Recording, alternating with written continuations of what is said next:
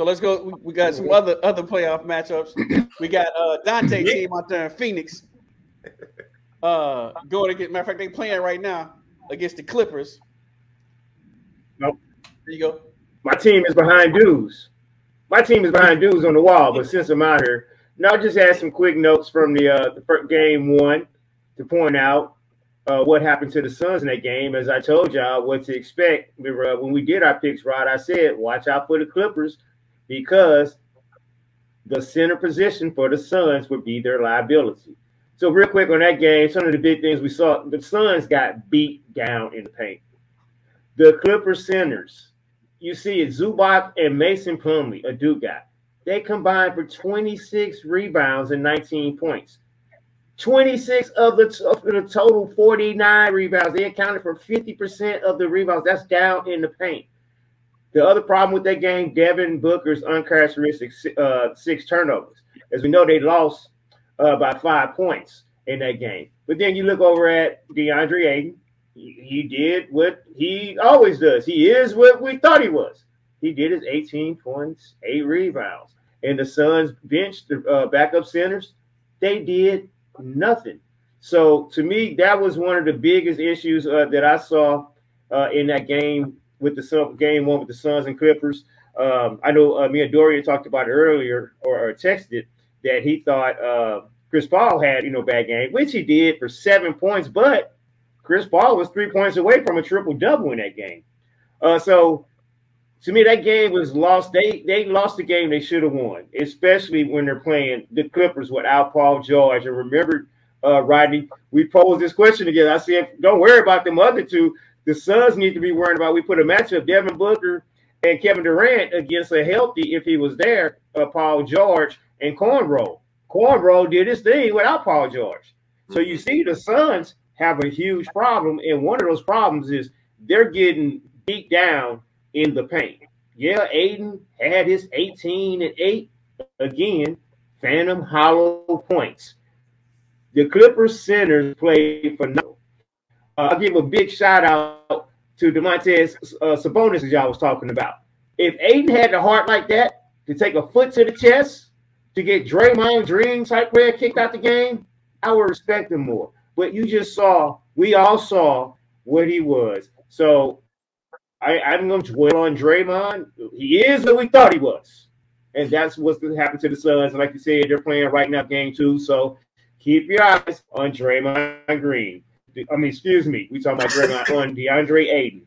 If the Suns lose this series, it will be because of his hollow numbers. But that's all I got on the Suns and the. You know what I saw in the Suns? I saw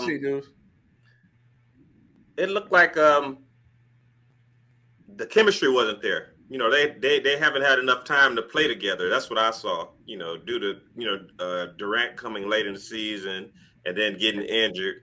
And so I saw them trying to figure each other out and then also trying to win a playoff game at the same time. Now, of course, Chris Paul, he didn't play as well as I thought he could have played, but he's old for one, and then he missed a lot of good shots. He took good shots. He just missed them, and he normally makes those. So, but DeAndre Ayton, I think he really hurt the team. He has to be more assertive down low. I saw a couple of times more aggressive. Yeah, I saw a couple of times where what's his name? Eric Gordon was guarding him. And Eric Gordon pushes him all the way out on the floor. He has Gordon on the and he lets Gordon push him all the way out to the 3-point line. So he's not blocking it. He's not being aggressive down low. And the other thing, he's not calling for the ball either. Well, he never does that. He never calls for the ball. He's very timid. He don't want the ball. My takeaway from the Suns and Clippers series, their first game, the Suns gonna have a problem, and they have no depth whatsoever. No bench off of their bench, and that's gonna kill them. Even if they were so lucky to win this series against the Clippers, that's gonna kill them as they go further. because now you got 7 players. Yep. Basically, that's out here trying to play basketball, man. You gonna get it's not gonna work. Even if you have Kevin Durant and Chris Paul and Devin Booker and and DeAndre Ayton. All right, I have one other point, Rod. What's that? That I noticed. It's something that always bugs me, but you know how competitive, we always talk about how competitive we were. But when I see Kawhi Leonard dominating Torrey Craig, and he's dominating Skogie, and even Chris Paul was guarding. Get your little ass off me. That's how Kawhi was doing. KD didn't go over there to guard Kawhi Leonard while Kawhi Leonard had it going and was cooking. And I just can't understand that as a competitor. It's like, let me get this guy. Because Kawhi had no problem going over guarding KD. At all. He guarded him the whole all the time, the second half. Yeah, and you couldn't tell me that if KD went to Monty Williams and said, I got him, Monty Williams would fight him on that. And that's the matchup we wanted to see, dudes. I wish Paul George was healthy so we could see Devin Booker on Paul George. And like you said, Durant on Kawhi. Switch them off. Even Devin Booker by having Durant, that was supposed to free up Ayton. Devin Booker was guarding somebody else to say that energy for Durant. Yeah, Booker was guarding getting used though. That's a great point. Why didn't KD go over there? And here's the thing: it's a nice game.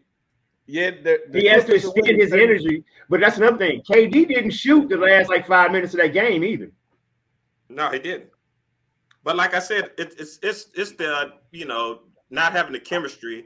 I think sometimes they don't want to step on each other's toes as far as like Booker, KD, Chris Paul is like the leader. So I think some of that's there, and you got to get past that and just play. I would disagree with that. KD should be like, hey guys, follow me. I would disagree with that. Chemistry is not an issue, dudes. You got to remember when KD came over. Remember they were already playing without him. They were doing all right. They were winning. Then when he came in to play, they won. He got hurt. They were still doing all right with chemistry. Came back. They were still winning. It's the same. It's the bench.